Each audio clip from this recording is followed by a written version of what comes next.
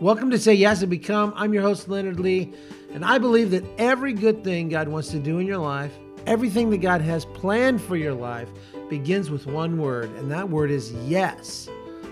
There are very few ways people express the love of God through their yes better than adopting kids into their families, fostering kids through extremely difficult seasons. The people who foster, the people who adopt are true heroes. That's why here at Say Yes, we have taken the whole month of October to focus on telling amazing stories of people whose yes has created safety, love, family, and hope for kids. Listen, laugh, cry, and feel deeply as we enter into conversations with people from across the country whose yes to God has created space and home for others. Our sponsor this month is Foster180. Foster180 is a hand-holding nonprofit for families here in Lebanon, Tennessee. Foster180 builds bridges of care by holding hands with families, care workers, kids, providing physical support like clothes and cribs, emotional support through training and walking alongside those people whose yes has led to fostering. Check them out at foster180.com, and the link will be in each of your show notes.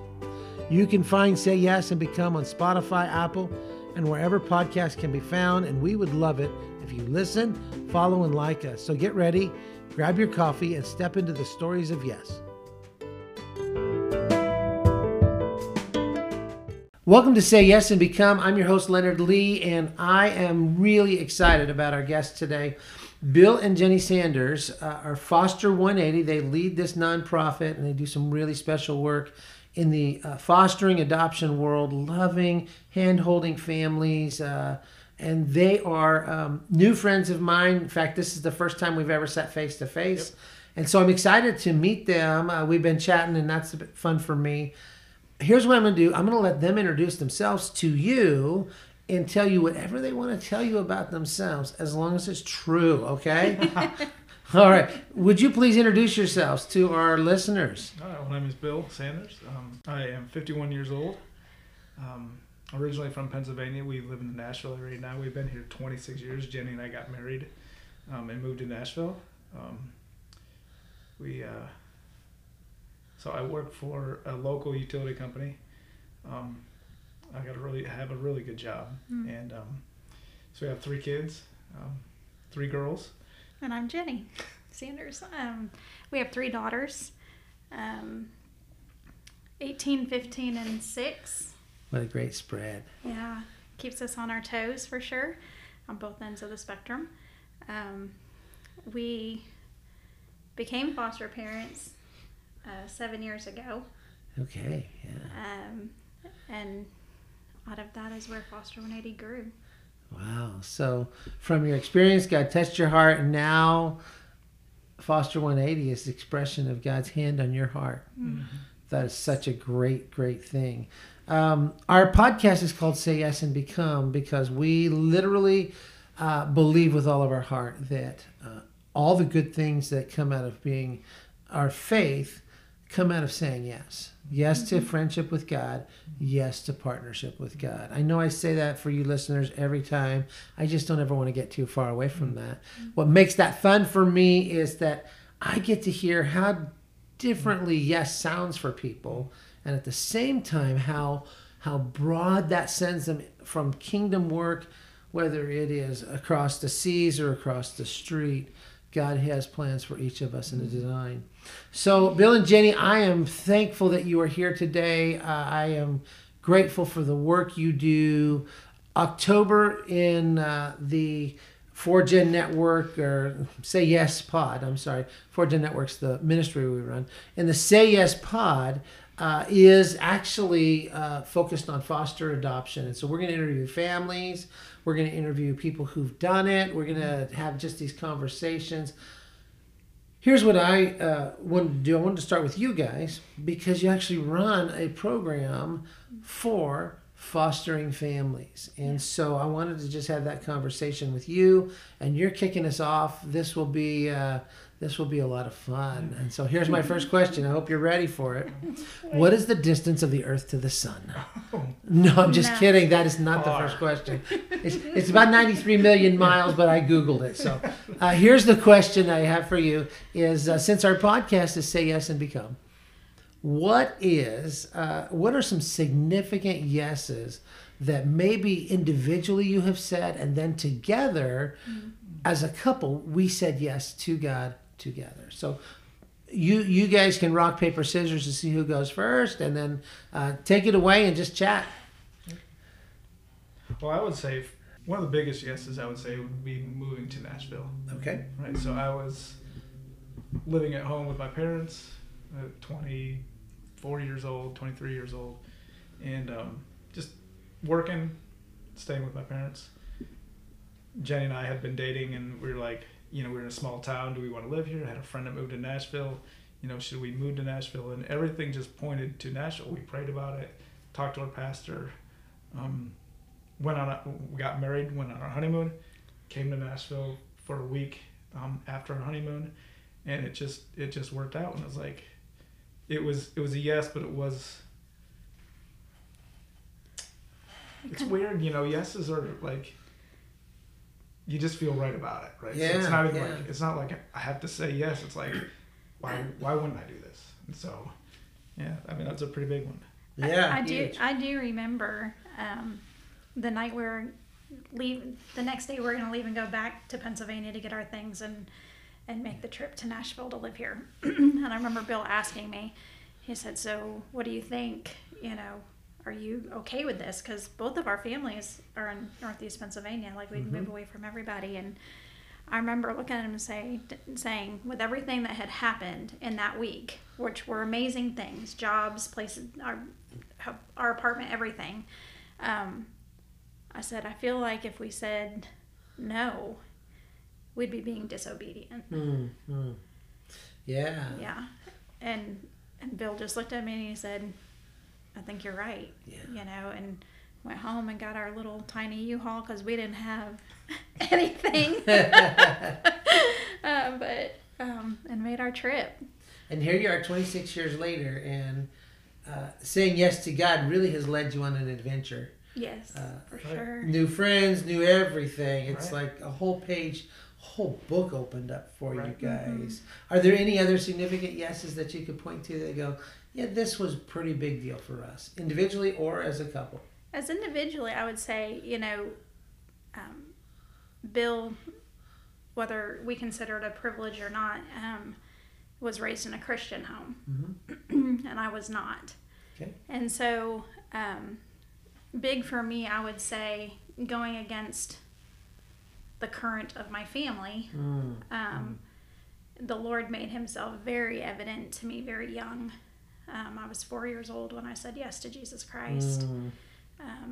In a little classroom that my grandmother took me to church, and Mrs. Humphreys, who is in heaven now, but shared Jesus with me, and I knew exactly who she was talking about, and saying yes to him.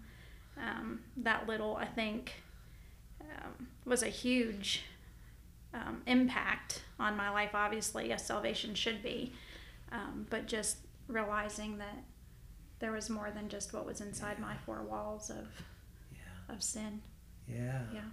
So I'm not going to do any math out loud, but let's just say it was more than a decade ago. Yeah. When you said yes to God because Mrs. Humphreys explained the good news of Jesus in a way a 4-year-old could say, I understand that. Yeah. Aren't we so glad for the Mrs. Humphreys of the world? Oh, Yes. If we could give a shout out to them, we would. Yes. That is pretty exciting. It was a guy named Roy Clark for me. He was, I was 3. Yeah. And Wow. so, I remember it Yeah. like it was yesterday. Yeah. So that's beautiful. Thank you. Yeah. Bill, any individual yeses for yourself that you could think of? Individual yeses. You can steal our answer if you like. Well, I was saved at a young age also. As Jenny said, I grew up in church, and so I remember the night that I was saved, but I think it was just, I'd been taught the Bible my whole life and didn't really know any different, but it definitely, at some point along those lines, at 6 years old, it still becomes real to you. Yeah. You know, so I was saved at a young age. So, I mean, that's like the ultimate yes, really. Isn't it, though? I mean, because without that yes, like all these other yeses they don't really mean anything.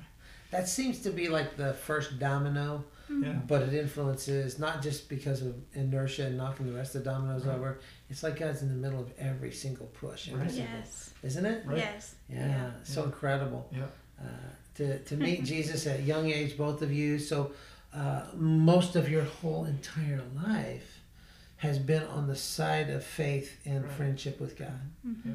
What a great story that is to Yeah. tell. I always ask people when I do my training on finding your hope story, because at one point in time you exchanged the hope you had here for a hope in Jesus, Yeah. and that's a hope story. And I always ask them to try and pinpoint, and you don't have to do this today, try and pinpoint what you were asking Jesus to do, because sometimes it's hard to remember the exact words. Now, like I grew up in a Baptist church, so I know the exact words because I know what they're going to tell me to say, Right. and I said it and I remember them. But that's not always true. And so, what were you asking Jesus to do when Mrs. Humphreys said, "Hey, here's the gospel"? What did you respond with? What was your request? Same for you at 6, Right. Bill. There's just that's a fun story to remember. Mm-hmm. And now you have a 6, 15, and 18-year-old being able to point back to them. Do you remember that time? What do you think you were asking Jesus to do? And the reason why that's such a great question is because he often does it.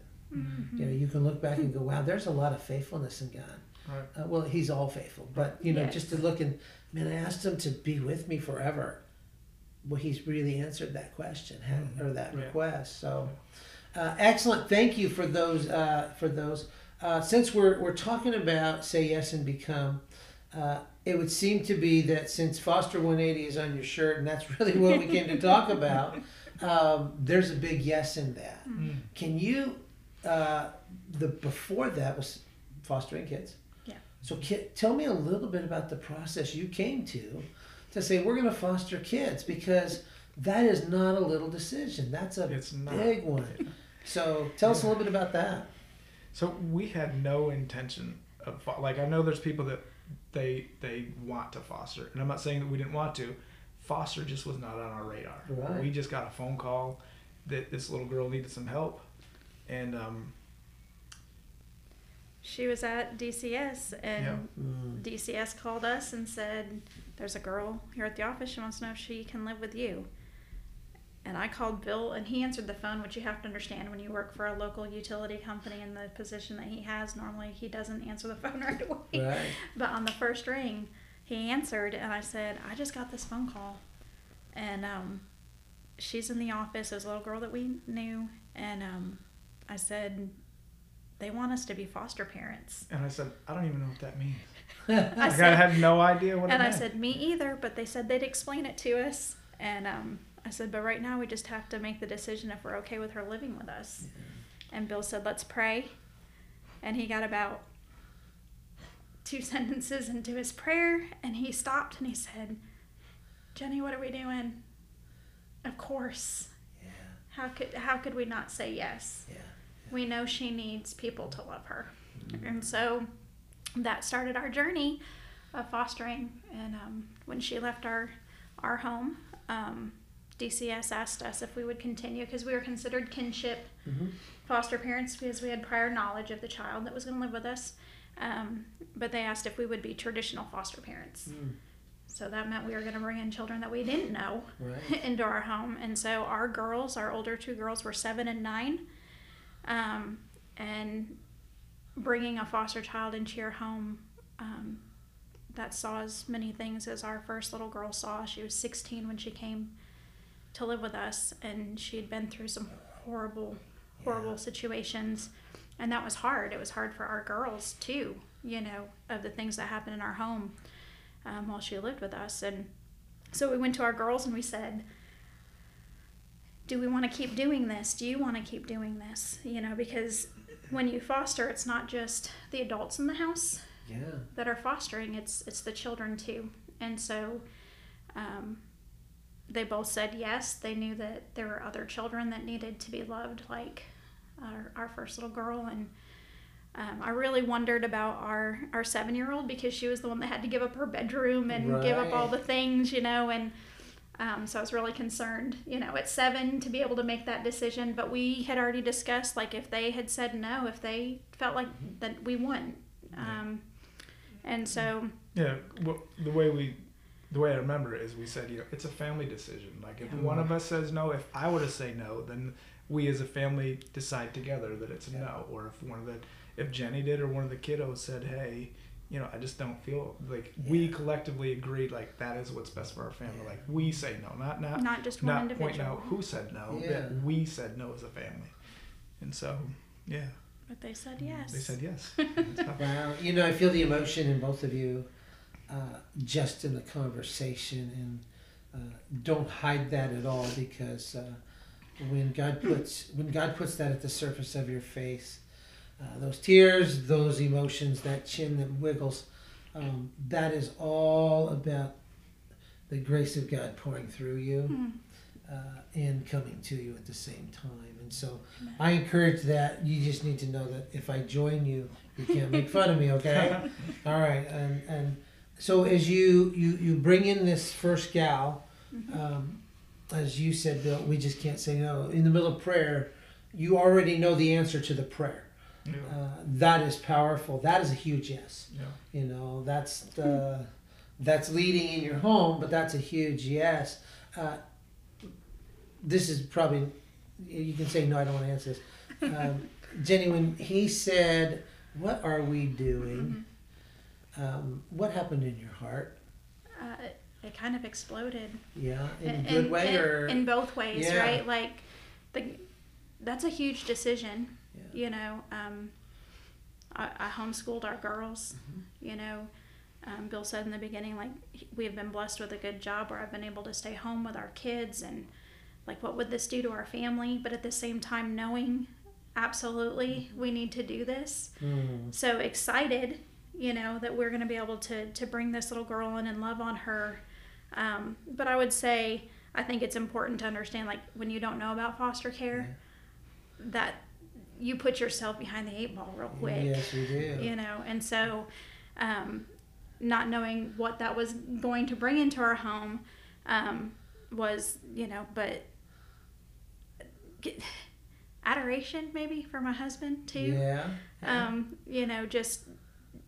Just knowing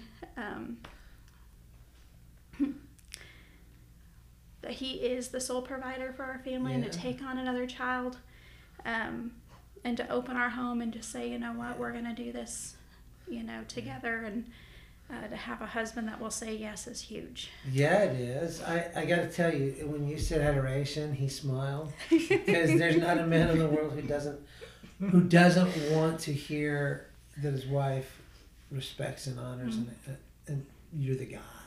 He is. So that's really cool. Thank you for that. I know I kind of pried into the personal stuff there, but fostering is very personal. Yeah. So you said yes, she comes into your home, and from that point on, everything went perfect and smooth, right? Yeah. Well, I mean, ironically, it did, right? Like, there's learning through all that. So without it going the way it goes, it's like when something happens, like at a wedding, like when something crazy happens at a wedding, if it didn't happen, you really wouldn't remember that wedding, but you remember it because of whatever happened in that moment. Yes. So fostering is the same way. Like, if everything was perfect, it would be perfect. But even with the bumps along the way, it grows you as a person. It grows you as a family. Even your kiddos can, their character is molded by that, if you want to call it imperfection, but it really is a perfection, in a sense. Sure. When you think about that, in your answer, it feels like what you're saying is it was not perfect, but it was the perfect situation for us to learn and grow. Right. And it also feels like you're saying you wouldn't unring that bell, even if you could. Yeah. And that is a great answer, Bill. Thank you for that. I think there's just a lot of people out there who think, well, I said yes to God, so from here on out, it's it's beaches, it's smooth sailing. There might be a gentle breeze. Sometimes it picks up, but that cools me off in the humidity kind of deal, right? Yeah. Right. I say humidity because we're in the South. Yeah. I was just in Cuba, and man, oh man, it's the air is thick. And so, what you're saying, at least what I hear you saying, I don't want to put words in your mouth, is that no, we had bumps, we had some bruises, we had to learn, and it wasn't so much that you went, oh well, that's a nice lesson. Right. It was more that we better buckle down because we're in school right now. Right. And we're taking a test we didn't study for. Absolutely. So, but it's so worthwhile. Right. So worthwhile. Okay.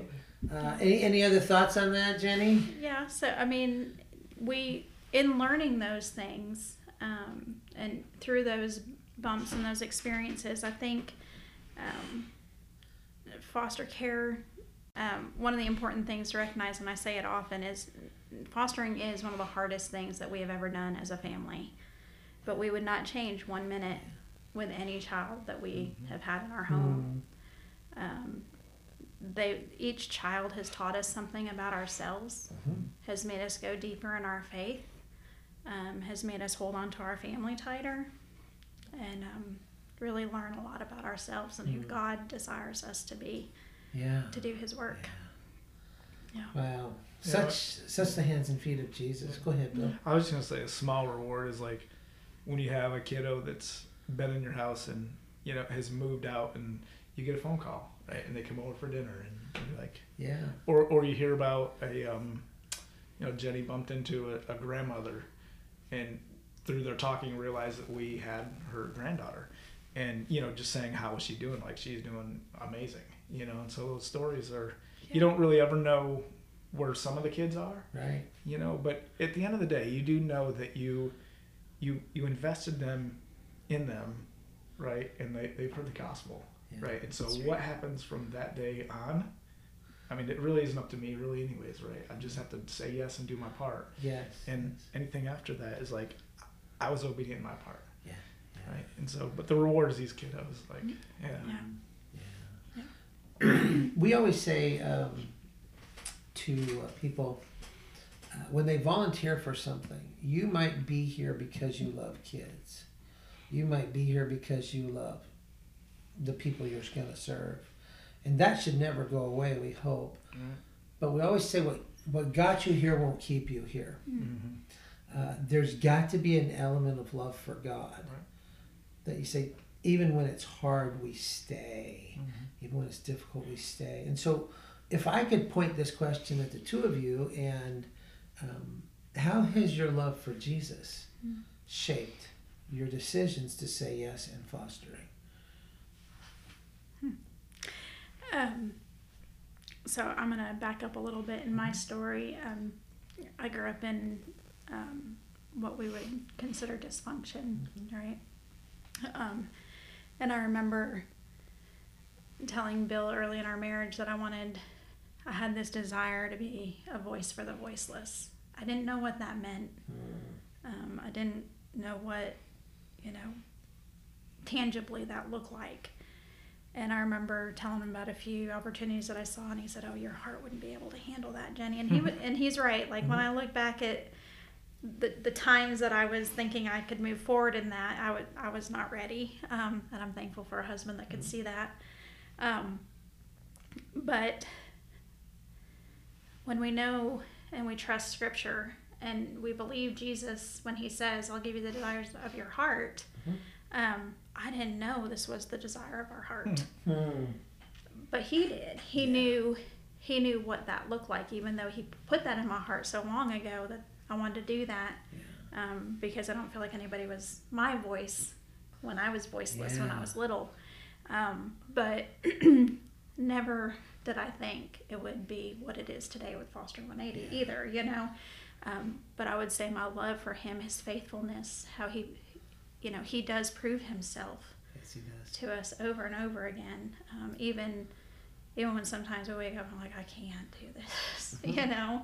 And I would say there were mornings like that with different kids in our house, like, we're going to get up and we're going to do this all over again today, you know? But he is faithful. And so my love for him really just, because of his faithfulness, he is who he says he is to our family and to us individually. And, you know, people are going to fail us. Our kids are going to mess up and do those things. But I can trust him with the plan that he has for each child that we've touched and his plan for us, you know, as adults and doing the kingdom work that he's called us to do. But I would say that's a big piece for me. We have a little twist on the scripture. Delight yourself in the Lord and he'll give you the desires of your heart. You just said that. Actually, he places the desires in your heart That's right. rather than gives you whatever your heart desires. And so he places a desire in you. And what I love about what you just said, and Bill, to your credit, God has to do some work in our heart to prepare us to handle, you know, that desire in a way that honors him most and doesn't crush us. Because he didn't put that in you to crush you. He put that in you to use you. So that is amazing, the way you phrase that. Thank you so much. How has this impacted your love for God?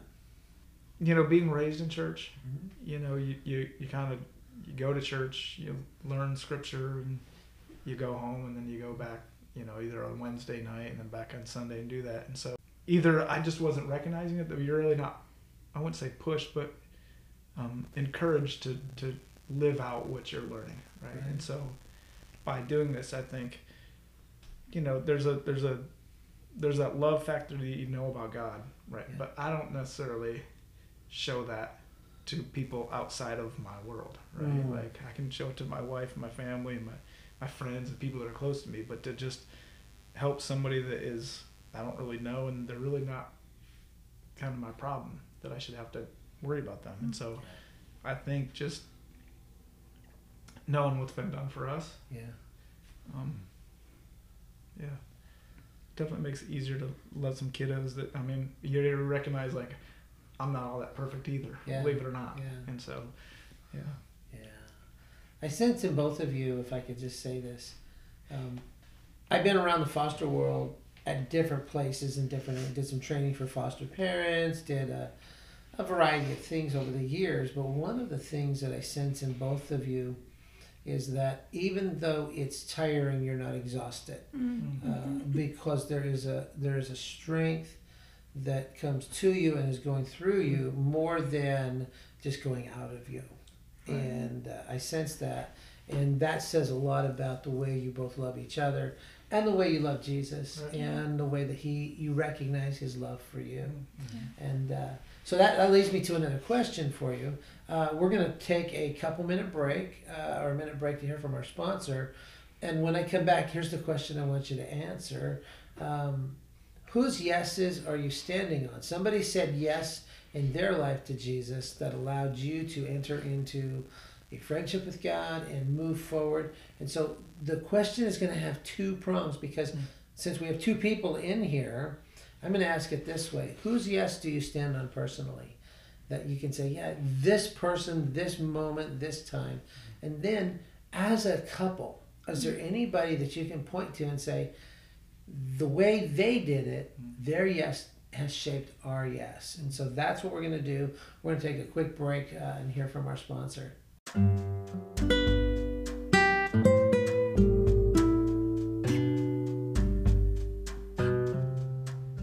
Hi there, my name is Ethan Fields, and I serve as the Family Support Director for Foster180.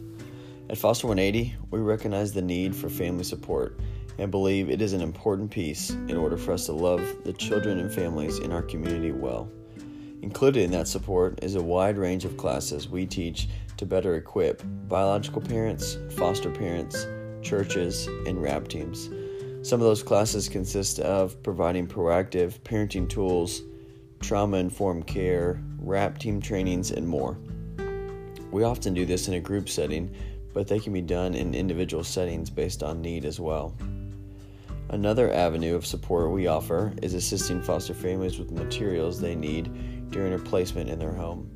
This can be an extremely challenging time in the early days of the placement, and our goal is to take just one more item off your plate to help lighten the load. This could be providing a car seat, crib, stroller, or packs of diapers, or even items such as toys, books, and clothes. We want to be a resource to assist these foster families in our community in order for them to be able to be as effective and supported as they possibly can be. Welcome back to Say Yes and Become.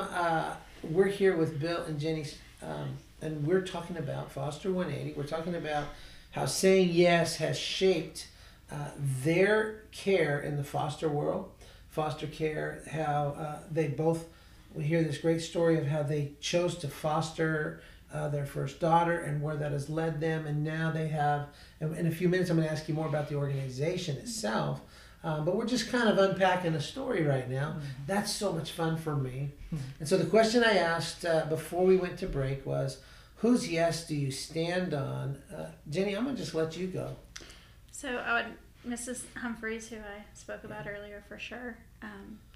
Sometimes we think that when we serve in church and we're serving little people, we're not really doing much.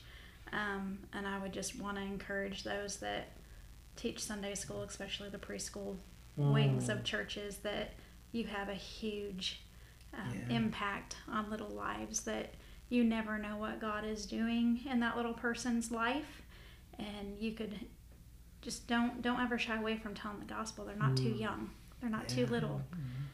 Because God's story for each of us is different. Yeah. And so just put that little nugget out there. Can I dig into that 1 second? Yeah. It sounds to me, and I'm not trying to be too prying, if I am you say, move along, nothing to see here. It sounds like she made you feel safe. She did. And you did not, you said that you had some dysfunction, or maybe you didn't feel safe. I did not. And I did not feel loved. I wasn't really wanted in my home. And so there was a lot of words that flew through our home that really sent messages of that you didn't have value.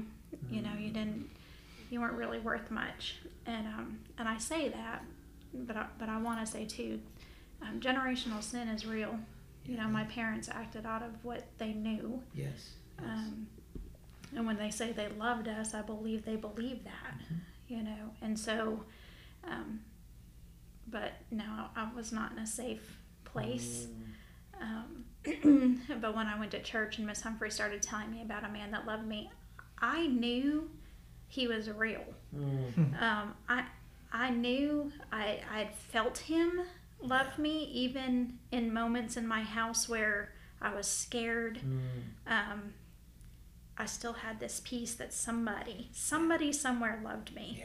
And so when she started telling me the story about Jesus Christ, and he was the man that loved me, I was like, I know that man. I don't know what he looks like. Yeah. But I know him. I believe you. Yeah. Yes. And so so Mrs. Humphreys was a huge part of that. I also had a grandmother that prayed for me. My great grandfather was a pastor. Okay. And so if we could make it to her house on foot by the time she left for church, yes. we would get to go. And so even as a 4-year-old, I would get up and throw some clothes on and run down there and try to get there before she left. When I was a kid, I had to go to church in the snow 5 miles uphill both ways. I wanted to go. Yeah. I knew love existed there, and so it drew me. So great. And so another yes would be Bill's parents. So Bill and I started dating when I was 15 years old, and I did not have an example of a Christian home and what it looked like to communicate in healthy ways, and just a lot of things I didn't know. And we dated for 6 years. And during those 6 years, I really got to learn what family was and what it meant to sit down and have devotions, what it meant to speak kindly to one another, even if you're upset. Now, that I'm not saying his parents were perfect, right? But if they listen to us, you're perfect. Yeah, that's right. But at the same time, there was always a coming back together. Yes. And that was something. Forgiveness, I would say. Yeah. I like that word. And an unconditional love. When those things went sideways in my house, I would just get scared because of what might happen next. Right. But in his house, I didn't have to be scared. I knew that this was going to come to a place where they were going to love each other and forgive each other. And so that their yes to Jesus, to keep Jesus the center of their marriage and their home, was a huge example to me and what I wanted our family to look like. And so thankful that they had raised a son, that had those same values. So. Yeah. It's interesting because you talk about this. I rephrase things and put them in my words, not because I think mine are better, but because it helps me understand and make sure I understood. In your family of origin, conflict led to fear, anxiety, and disconnection. Yes. In Bill's home, you saw for the first time that conflict can lead to communication, love, value, and family. Forgiveness, yeah. And it's interesting, in a very good way, that now you live and work in a world where people whose experience is that conflict has never led to good things. And you're saying there is a place, and so from this day forward, I'm just going to call you Mrs. Humphreys. But that's who you are. You are the safe voice. Mrs. Brown was one of those people for me as a kid. And, she was older than dirt. And then one day I realized that I'm way older than she was when her arms were wrapping around and hugging me. And I'm like, no, Jesus, no. But those people, those moms whose arms wiggled underneath and whose voices were crackly, but they were so convincing that Jesus was real and that he loved me, that they really affirmed and confirmed what the Holy Spirit was saying. There's a God who knows your name and wants you. It's such a beautiful story. Thank you so much for sharing that piece of it. Bill, have we given you enough time to think about this question? I would agree with Jenny, man. My parents, totally. She was talking about the forgiveness aspect. We were raised biblically, and when forgiveness happened, that was it. It never was brought up again, right? And so you couldn't. If you said so, the forgiveness, the way it worked in our family was if I asked for forgiveness, right, I would tell Jenny I was sorry, and she says I forgive you, right? So we were taught to actually forgive the person when they're asking for forgiveness. And so as soon as you say I forgive you, that means you cannot bring it up again, right? Either you don't forgive them, you don't say that. But we were just raised to say that. And as a young kid, you're like, okay, I forgive you. You don't really, you take it serious, but you don't really realize it. And as you get older, the truth behind that is when you do forgive somebody, I've been forgiven completely by God. Right. And so when I forgive somebody who's maybe done wrong to me and I say, I forgive you, I don't ever talk about it again. And they may bring it up and I say, that's in the past. Right. We both worked through that. And so for that forgiveness it's huge, I think, for anybody. Yeah. We often hear people talk about in church today, you need to forgive because it sets you free, you're no longer attached. And while I think psychologically that is true, what you just described, Bill, is that biblically, the only reason the Bible gives to forgive is because we are forgiven. Right. That's right. And we've been forgiven a lot. Therefore, we should forgive a lot. Right. And so that's, you just given me such a inspirational answer. Unconditionally. Unconditionally, yes, I like that. Which is hard. It's hard. You gotta work through some stuff. Boy, you do. And forgiveness is a process. Yeah. You know, it's not like, I forgive you, okay, we're good, let's go bowling. Right. Right. You know, because there's bowling pins and things to hit people with it. Right. And for us, as we walk in, and I think this is essential to understanding in the foster care world, kids arrive at your home never having known forgiveness and not knowing how to forgive. Right. And so they don't forgive, they just compile a list. Right. And a part of the faith world that lives in you and the Jesus that lives in you is you're teaching them they are forgiven and how to forgive. Yeah. That is such a gospel-centered, boy, that's just multi-layered. It makes me emotional to think about it. Because, you know, I think they did a study in the 90s or 80s or 90s. They said about 80% of the people in mental institutions could be released today if they just knew one thing, and that's that they were forgiven. Wow. Yeah. And I think, wow, that's just so powerful. Yeah. So powerful. Can we do this as we continue in this conversation? Can you just tell me a little bit about Foster180? How did it begin? So that's one of them. I want that. Also, what is it that you do? What specific programs you do? And I'm gonna not steal any of your words, and just let you go ahead and tell us. Ready, set, go. So Foster180 was born out of us fostering, right? And just trying to survive. Our children through foster care come in and they're in survival mode, and then without resources, you've got foster parents trying to survive in survival mode, and that is not a good combination. Right. And so we dove deep into a lot of research and just studies of like, okay, so how do we help kids that have trauma? How do we conduct our home differently so that they do feel safe? Because it doesn't matter that my house has a security system and has all this stuff to keep them safe and our doors locked and nobody's coming in. They still don't feel safe. So how do we create that environment to where that felt safety is on the inside? And so we really worked hard to figure those things out.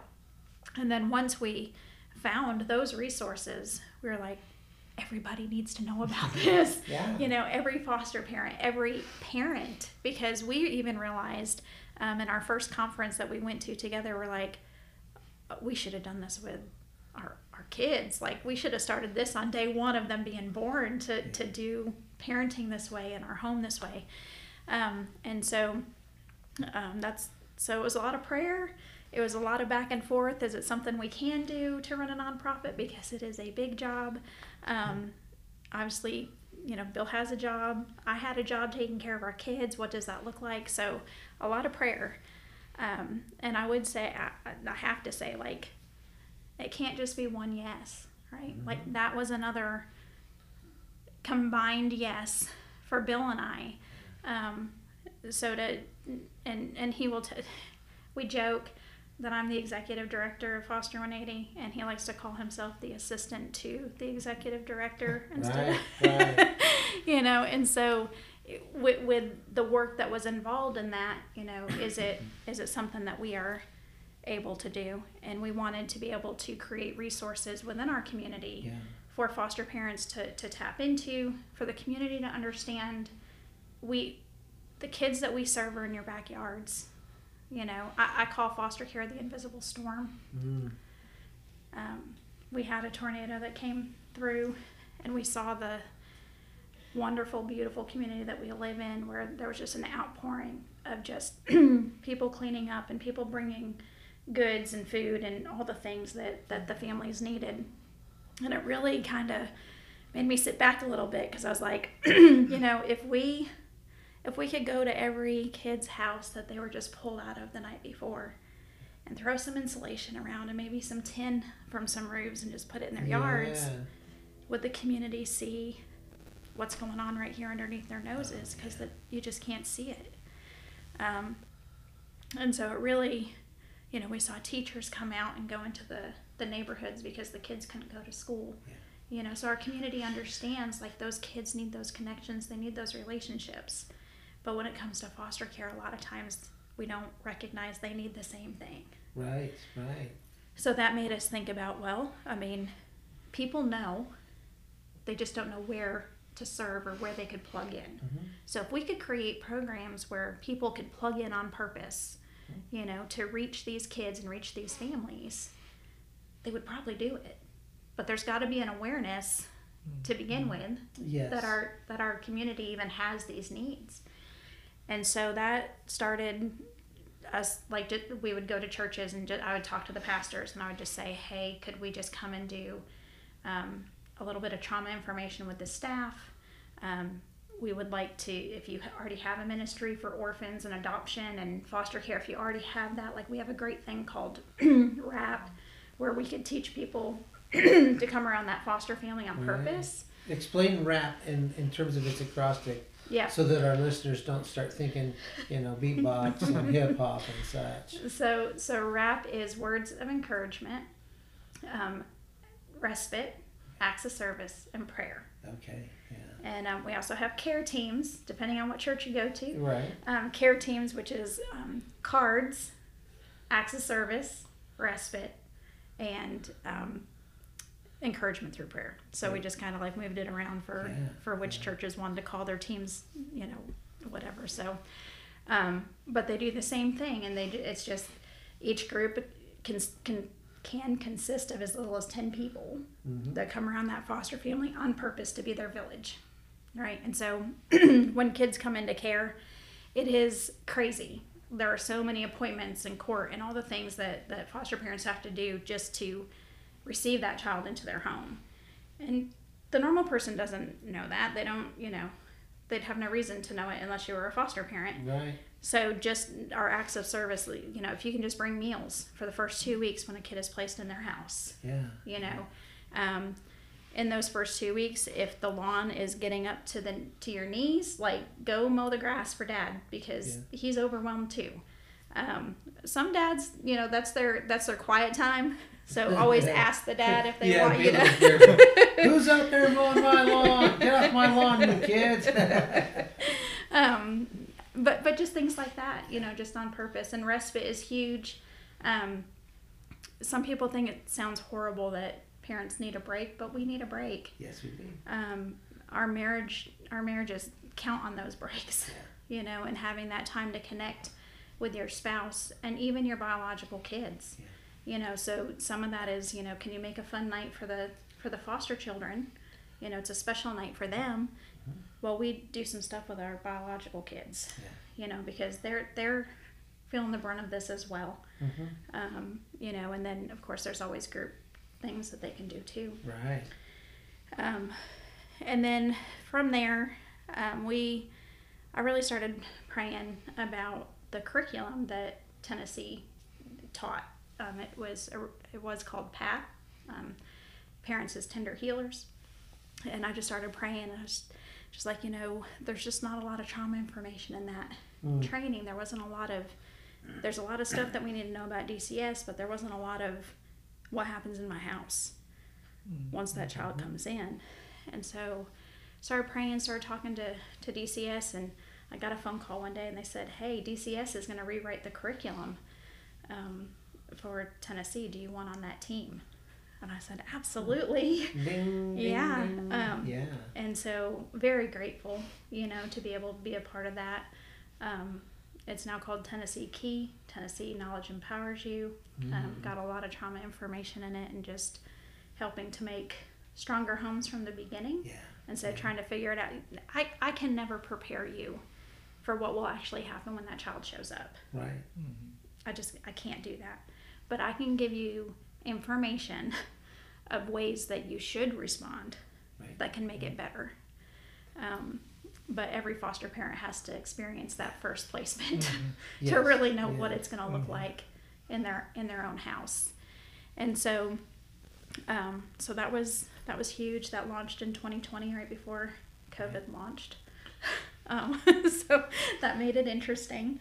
But that was a huge piece of it for us, and that allowed me to even dive deeper. So in the last 2 years, I've gone through what is called ITR, and instinctive trauma response training, to where I can help kiddos and parents understand what's going on in the kid's brain, you know, because trauma affects our brain development. We need to know that. Yeah. I also am finishing up next week. I'll be traveling to finish up TBRI, which is trust-based relational intervention, practitioner training, to have that certification, and then also a parent coach with Connected Families. And so all of those three pieces have really what has built the programs that we do At Foster180. at Foster180. Great.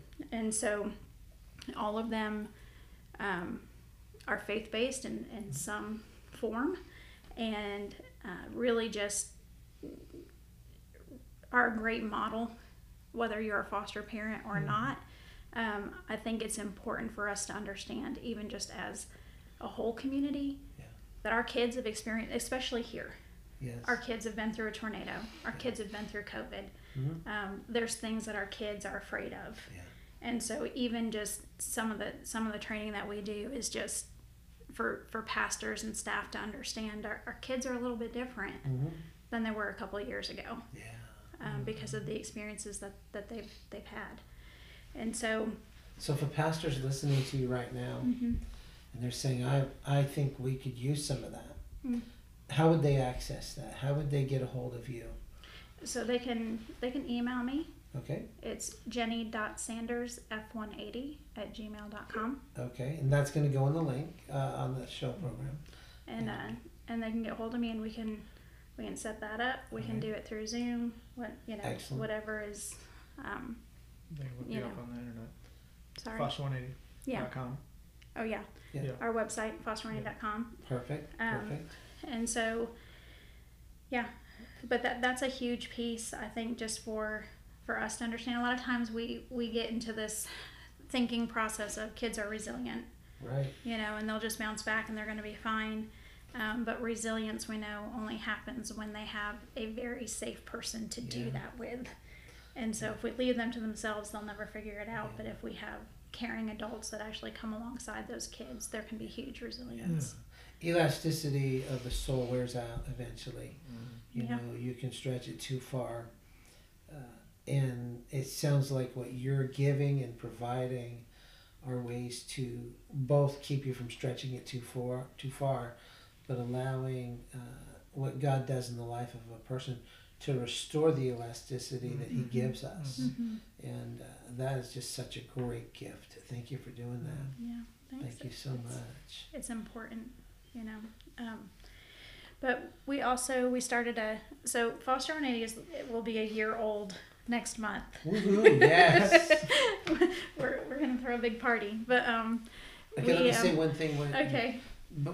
Before you, if you're listening and you think, well, they've only been around 11 months, that's not an accurate representation. They've been around doing this a long time. Yeah.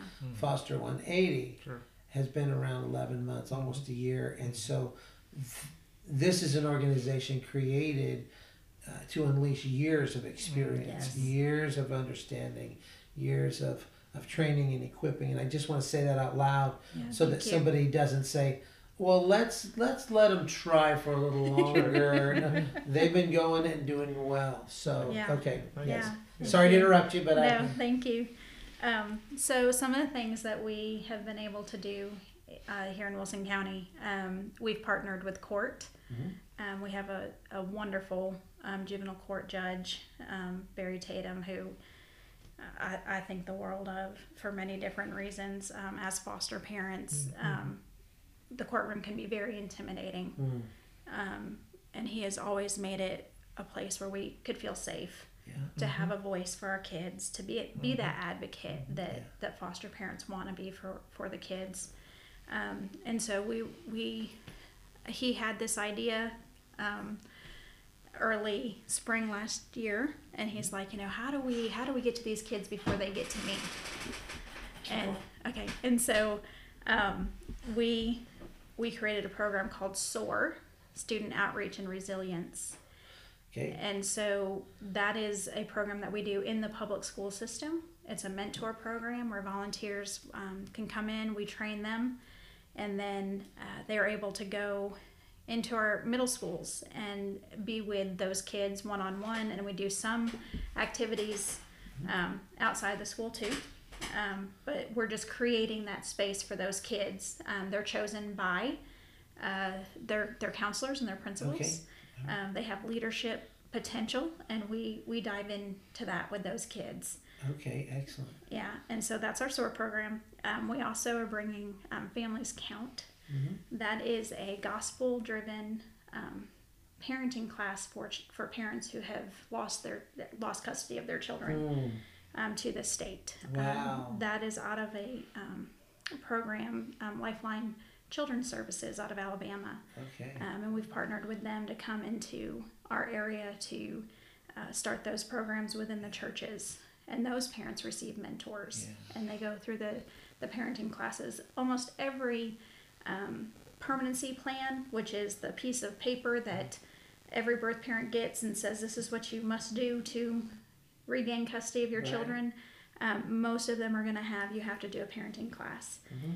And so for us, we're like, we know what really transforms families. That's Jesus Christ. So we started looking for programs that did that, and this is what we found was Families Count. And so I'm excited that we're going to be doing the training next month, and we have 3 churches that are already ready to get involved in that. So and great. We also have Camp Togo. So I don't know, a lot of people know Togo. If you know Disney, it's a little dog. He was a sled dog, and he blew everybody's minds with what he was able to do. And for me, the reason we called it Camp Togo was, when our kids, when they're put in the right places, can do the same thing. Given the opportunity. And he was a dog that the owner kept saying, no way, he can't be a sled dog. And but then when he put him in front, he led the team like you wouldn't believe. So that's where we get our name from. Ask me what I'm watching later tonight.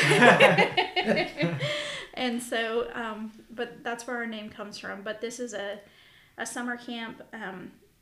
Obviously, this was our first summer to do it. We started very small. I told our action team, I said, we are not going to make this huge right off the bat. We are going to start small and do it the best we can and then build from there. And it was a wonderful week of just being with these kids.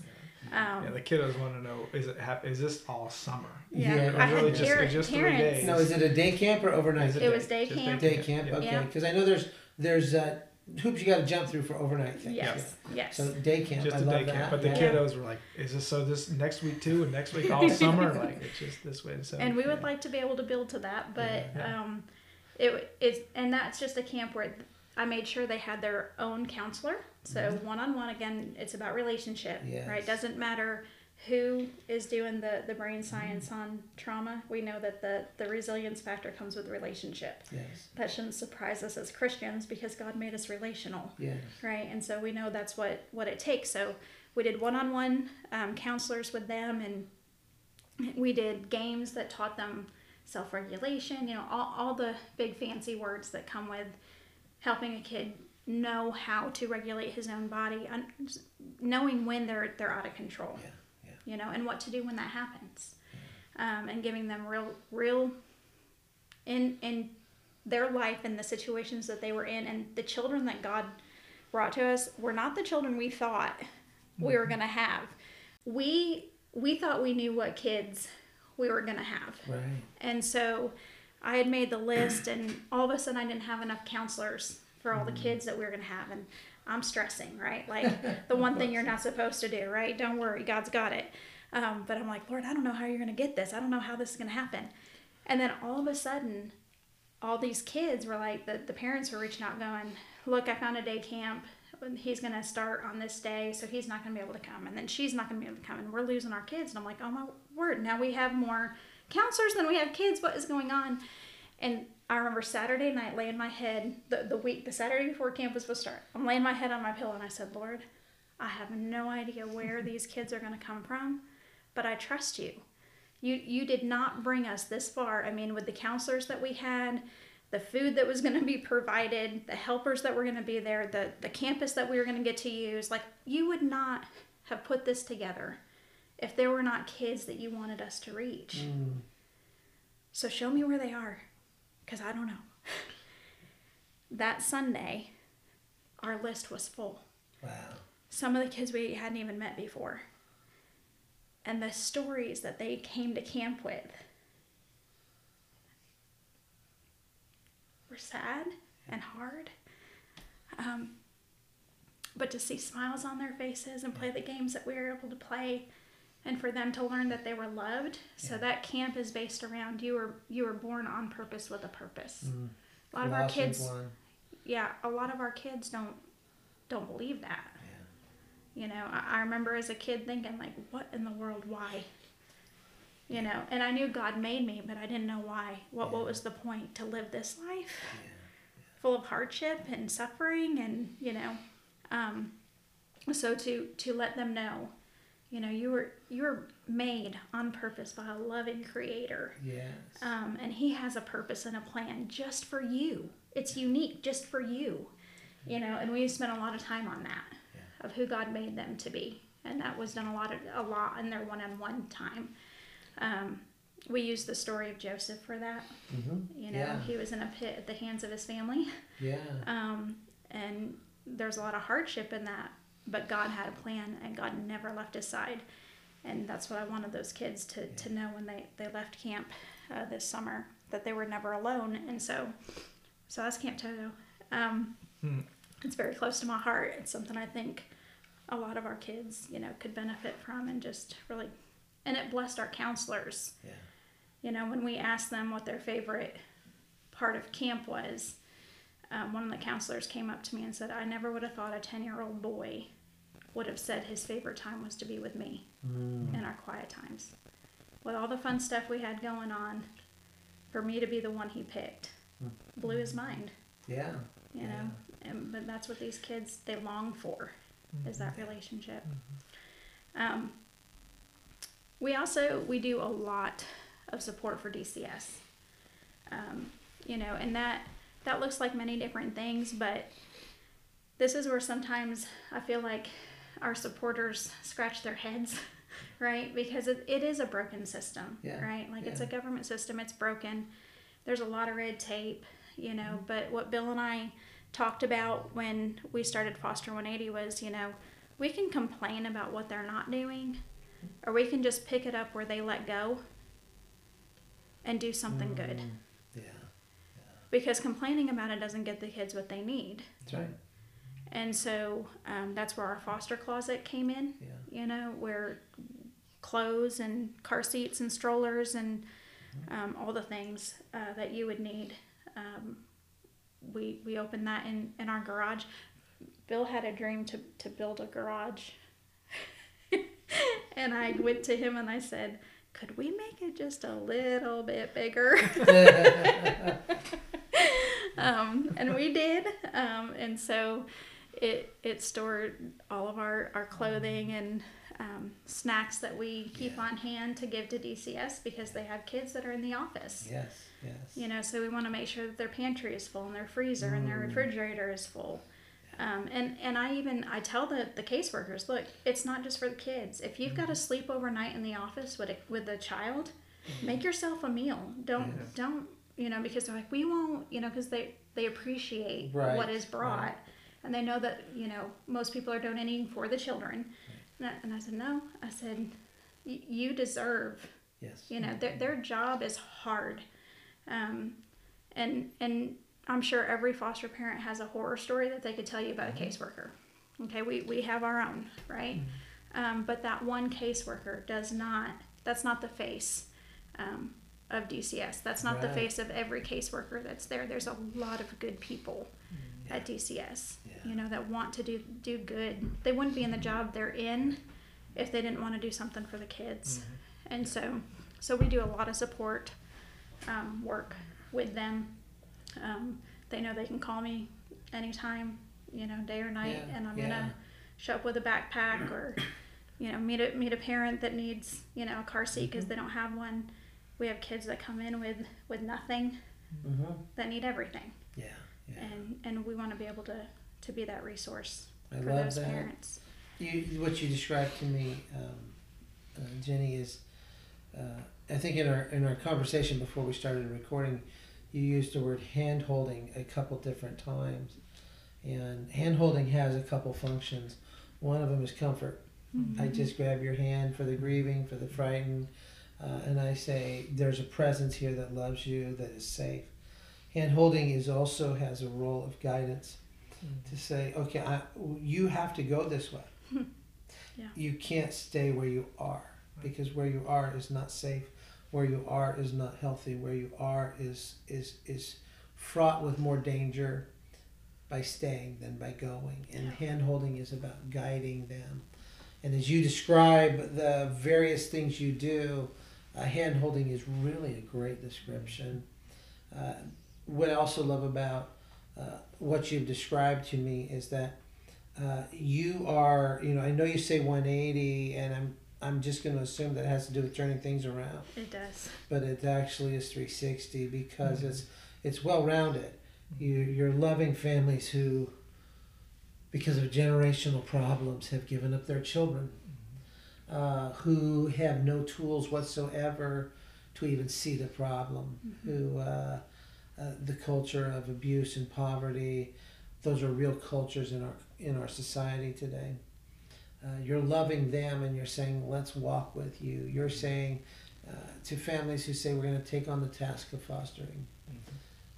We're going to do this, and it's big, and we actually have said yes to what we don't know. It's kind of like marriage, isn't it? For better or worse, I'm going to make these promises, and I'm going to keep them. They're really open-ended, aren't they? Who knew that, 26 years ago that you'd be building a garage, right? Yeah. God knew. He just doesn't tell us stuff like that That's right. sometimes. And I think what you describe is a turnaround ministry that has a 360-degree radius of love and care. And so I am happy to have you here and have this conversation with you. I wanna throw this question out to you, and then we're gonna wrap it up. The question is there anything else you want us to know? And I'm gonna make it twofold. Is there anything else you want us to know? And maybe this can help shape that thought. Maybe I'm sitting there in my, I'm at the gym, I'm listening to a podcast, I'm wherever I am, I'm on a bike ride, I mow my lawn, whatever that is. And I have begun to feel the tug of the Holy Spirit to say, well, maybe some of what I have could be used for some of what they need. We know that not everybody is gifted or called or skilled to do foster care. Right. The capacities of people are different. But for that family, that person, that mom, that dad who's hearing these words, can you say to them a word of encouragement as they want to move forward? And then you too, Bill, and then wrap this up with just a simple, here's one more thing I want to say. I think it is important to know that, not everybody's called to foster. We know that. But we do believe that everybody is called to care in some form or fashion, because Scripture tells us we are supposed to care for orphans. There's been pushback sometimes when I use that term for foster children, because in our world of orphans, we say that's somebody that doesn't have parents. But it's important to recognize in foster care, those children are wards of the state. Yeah. Their parents do not have custody of them. They are lost in their own minds and their own feelings. So in all aspects, I would say that Scripture does pertain to our foster children in America. And so just to encourage those that look at the system and see that it's broken and want to help, there's ways, just coming around a foster family and encouraging them. We had twin boys, babies, for 6 days was as long as we had them, and I think I slept maybe 2 hours while we had those boys. And 3 hours. Maybe 3 hours. Maybe 3. It was. Oh, there you go, was exaggerating crazy. again. Yeah. Yeah. And so somebody in our church recognized that because I'm still trying to, we're still trying to get our family to church, doing all the things. And one of the moms came up to me and said, "Can I make you dinner for the next few nights?" And I just started crying. Yeah. Sometimes foster parents don't know what to ask for. Yeah. But if we're being mindful and we have that heart that says, "I do want to help," it's saying, "I want to do this for you," not "What can I do for you?" Right. Okay. And food is always a good starting place. It is. Yeah. That's such a great reminder. Thank you. Yeah. And so no, you don't have to always be the one that opens your house. But those things that you can do. Just a quick illustration. So when we were fostering, we had a sibling group before with no rap team. Okay. That made it to where my oldest child did not fit in my car anymore. So if we went anywhere, she was staying home unless we call him Papa, unless Papa was home to take 2 cars everywhere. We had the space, but didn't have a lot of things, and it meant there was a lot of things that we had to say no to for the time that they were with us. My friend who lived in Williamson County had a rap team. Okay. She had 4 children at the time, and then got a call for a sibling group of 6. Oh man. Mother's Day weekend, and her twin girls, it was their birthday. And so with her rap team, what she received, somebody went and got all the party supplies, did that pickup for her so that mom could stay with the kids, because it's so important for the foster mom to be there with the kids and not running back out the door as soon as those kids come. That's part of their safety. Somebody came and decorated their house, made sure their laundry was done and kept up, and the house was ready for when guests came for that birthday party. And the church brought their 15-passenger van and put it in their driveway so that they could go to church together or go wherever they needed to go together. Yeah. Right? That's kind of the difference between being people that want to help and are part of seeing the need and diving in, not to take the kids in, but to support those that have. Yeah. Right? Supporting their yes. They've said yes to this. And yes, it was a decision that we made. We took that on. Right. But that doesn't mean we don't need help. Right. Right? And so that's just ways, that you can just tangibly come alongside those families. Right. Obviously, if you're in our area, donations, I do tell everybody, we only take stuff that's in season as far as clothing, and it really has to be new or like new. Right.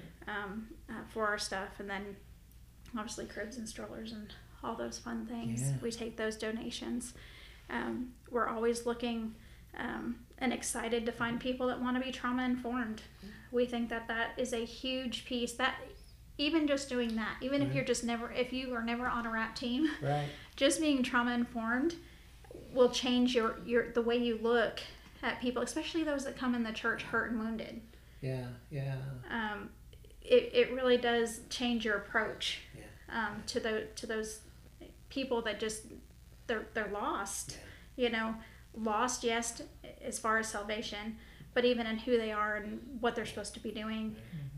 And some of our stuff that we have carried for years in church, some of our verbiage, some of that can make them walk right back out the door. Absolutely. And for our kiddos that are there in Sunday school, or if we're using the same type of consequences for kids from hard places with kids that have a safe, secure biological family that they're going home to that day, you get totally different outcomes, and so we want those kids to be able to stay in class. Absolutely. Right? We want them to be hearing the message of Jesus, not in the hallway, getting told they're going to go sit with an adult. Those kids would be like, sign me up. What adult do I get to sit with? Send me, But what can we do to keep those kids engaged? Yes, because that's where they learn and hear about Jesus. So that's a huge piece, just wanting to be trauma informed. Good. Yeah. Good. I think I like to say it this way, that we often send people forward to build a life, but we have not given them any tools. Yeah. You know, no faith tools, no social tools, no relational tools, no conflict tools. And I travel around the world quite a bit, and almost every time I ask a group of leaders, what's one of the top things you need us to come in and do training in, they almost always say conflict resolution. We have no idea how to solve problems. And so I think it's a universal thing. Yes. So is there anything else you want to say to the people who are listening? Pray for us. Okay. Pray for us to be able to grow. We are volunteer, 100% volunteer. Nobody is paid in our nonprofit. And all of us work really hard to do the things that we're able to do. Yeah. We do have a big dream that I would love for everybody to pray about. We would love one day to have a Foster180 house that transforms families. Because when we foster, we need to keep in mind we're fostering a family, not just the children. Yeah. Reunification is always the first goal. And if we're able to do that, if we're able to bring the gospel to parents that are at a place where I can't imagine somebody walking in and telling me that you're going to take my children away. Doesn't, we can put labels on that. We can grade that, like, well, you deserve that because you did this, this, and this. That doesn't mean that parent doesn't feel the weight of losing their child. Right. And so to be able to step into that family at that moment, that's a privilege that we shouldn't lose sight of. Holy ground. Yes, and to be able to come around that mama and that daddy, and love them, they're not feeling that at that point in time, right? So to be able to be that. So we do have a big dream of doing that and what would happen inside that home. But if you would pray with us for that, we would appreciate that too. Absolutely. So if somebody said, you've moved me today and we'd just like to give you some cash, do you take cash? Yes, sir. Okay, good. And can they do that online? They can on the website. Excellent. Or they can send a check to Foster180 and your address, your P.O. Box. P.O. Box 171. Perfect. Yep. Lebanon. Perfect. Yep. And then one of the ways that we've encouraged people to give, we did a Section 8 school where we rented for our... do they call it Section 8 in Tennessee as well? We did a Section 8 school where we rented their facility as a church years ago. And we were able to collect, about 300 $25 gift cards from Target or Walmart. Only those two stores. Because all the other stores they're too specific. But Target and Walmart are broad enough. Yes. And so if somebody said, hey, this month I'd like to buy 4 gift cards of $25 each, and we recommend $25 each because that allows you to put it on a specific person. Would that be acceptable? Absolutely. Okay, so you hear that, folks? There's ways to give as you head into our giving season of Christmas, of New Year. If you say, man, we want to do some year-end generosity, don't wait until December. Start now, because if you start now, you just might be providing Christmas for kids who don't have that chance. And so we want to encourage anyone out there hearing this to follow the links in the show notes, and then feel free to be as generous as you want and as generous as you can with Foster180, with Bill and Jenny, and this has been a great conversation. I'm so grateful that you've come. We're going to be all month long talking to families who have either done foster or adoption or foster to adoption. Those are stories you're familiar with, both, and we want to celebrate and honor people. I'll finish with this thought that. Can I say one thing? Oh, please do. Yes. Yeah. So when Jenny was talking about before, for the first call that we got, and I was like, I don't even know what foster care is, and we had our conversation, we prayed about it, and I'm like, and so I was thinking, well, here we're like, somebody needs to take this girl, and so actually what I remember saying was like, why not us? Why would it be us? Why would it be somebody else? Right? Why would we put that off? I'm like, yeah, somebody needs to take her. Yeah. I'm like, why wouldn't it be us? Like, I don't know anything about this, but why wouldn't it be us? Right. And so I just encourage people to, it's a big step, right? But, But why not you? I mean, that's a yes. It was like, it was a yes that really didn't have to be verbal, because it was like, it's an of course. More of a yes than a like, well, of course we would take her. Yeah.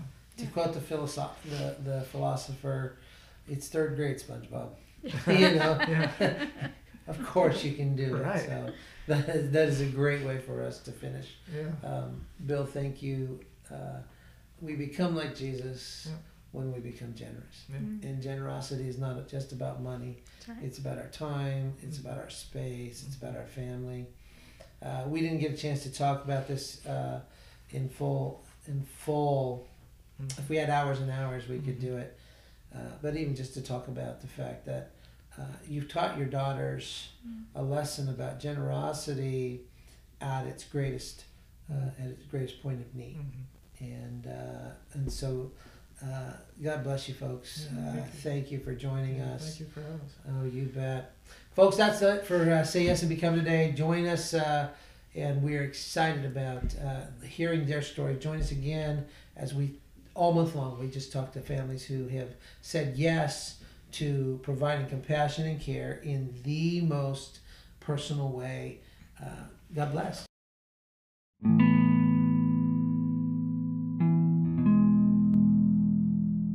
Hi, I'm Abigail Moore, the Transitional Living Coordinator with Foster180. Did you know that we all innately possess the seed of resilience?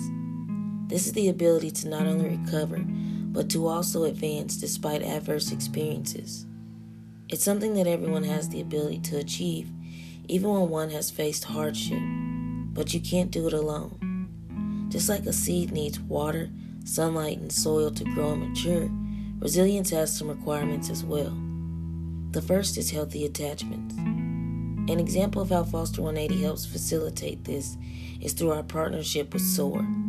It's a grassroots organization seeking to make an impact on youth across Wilson County with personal positive influences through a mentor relationship. Self-regulation is also necessary in order to achieve resilience, and we teach this through various interactive activities at Camp Togo. One more vital piece is protection. When people, organizations, and communities are educated and choose to offer trauma-informed care, we are better equipped to recognize the signs of trauma and to respond and protect those involved from getting re-traumatized. It's Foster180's desire to have a facility where we help families learn and practice these components of building resilience with foster and bio parents. If you have any questions or are interested in supporting Foster180, please contact us at www.foster180.com. That's www.foster180.com.